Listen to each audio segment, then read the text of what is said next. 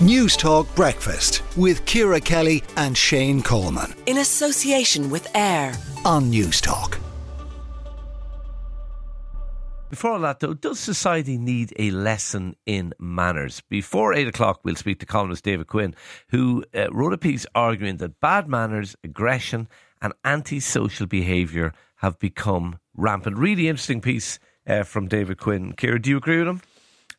No, not really. I agreed with him on some things. There were some very interesting lines in that piece. He was saying that society is more fragile than we had sort of given it credit for, and that when we undid all the scaffolds and the rules during the pandemic, bringing them back in, it was never as easy. So we changed, and I think there's an element of truth to that. I think we somehow unravelled a social contract, and it didn't come back exactly as before, and that was something I don't like. You know, I think there is more antisocial behaviour. I think there is a change. I think kids don't go to school as readily. I think there's all sorts of things going on that are a fallout from it. But are we really rude? Are we really offhand with each other?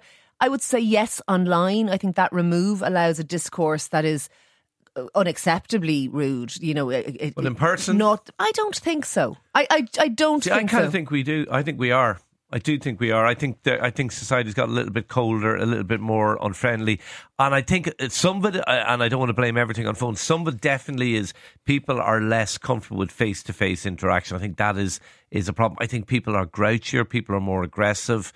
I don't know if that's a COVID fallout or not. I'm not sure. I'm not equipped to make those calls. I was in the cinema last weekend, and the theatre we were in was absolutely rammed. And myself and my wife were chuckling at how rude people were and how reluctant they were to shift their seats to make way, because it was quite clear it was going to be a sellout. But people, it was like they were so reluctant to move in one seat and stuff. I just found it incredible. I think there's an awful lot of rude people out there. The number of times you've failed to move off at a light, and you don't just get a little gentle bit, but people are going absolutely ballistic in the car, roaring and shouting abuse at you. I prefer to see the glasses half full on this one. I just do. I don't think we've changed as people. I think we still inherently are decent. I think we still inherently are nice. But some people are. There's a lot of people who aren't, I think. And I think it has got worse. I do think society is a less kind place in many ways and less friendly. What I would take from the pandemic is unravel that social contract at your peril, because you may never get back what you had before. And I'm not sure, and I've said this before many times, that we got it right at all. I don't think we can keep blaming COVID for everything. I think there's other bigger issues at play. I think the lack of face-to-face interaction in activity is a big thing. Let us know what you think. Have we forgotten how to be nice? Are bad manners on the wane? Let us know.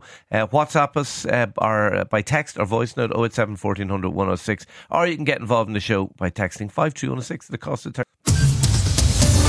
News Talk Breakfast with Ciara Kelly and Shane Coleman. In association with AIR on News Talk. Before all that, 30 seconds.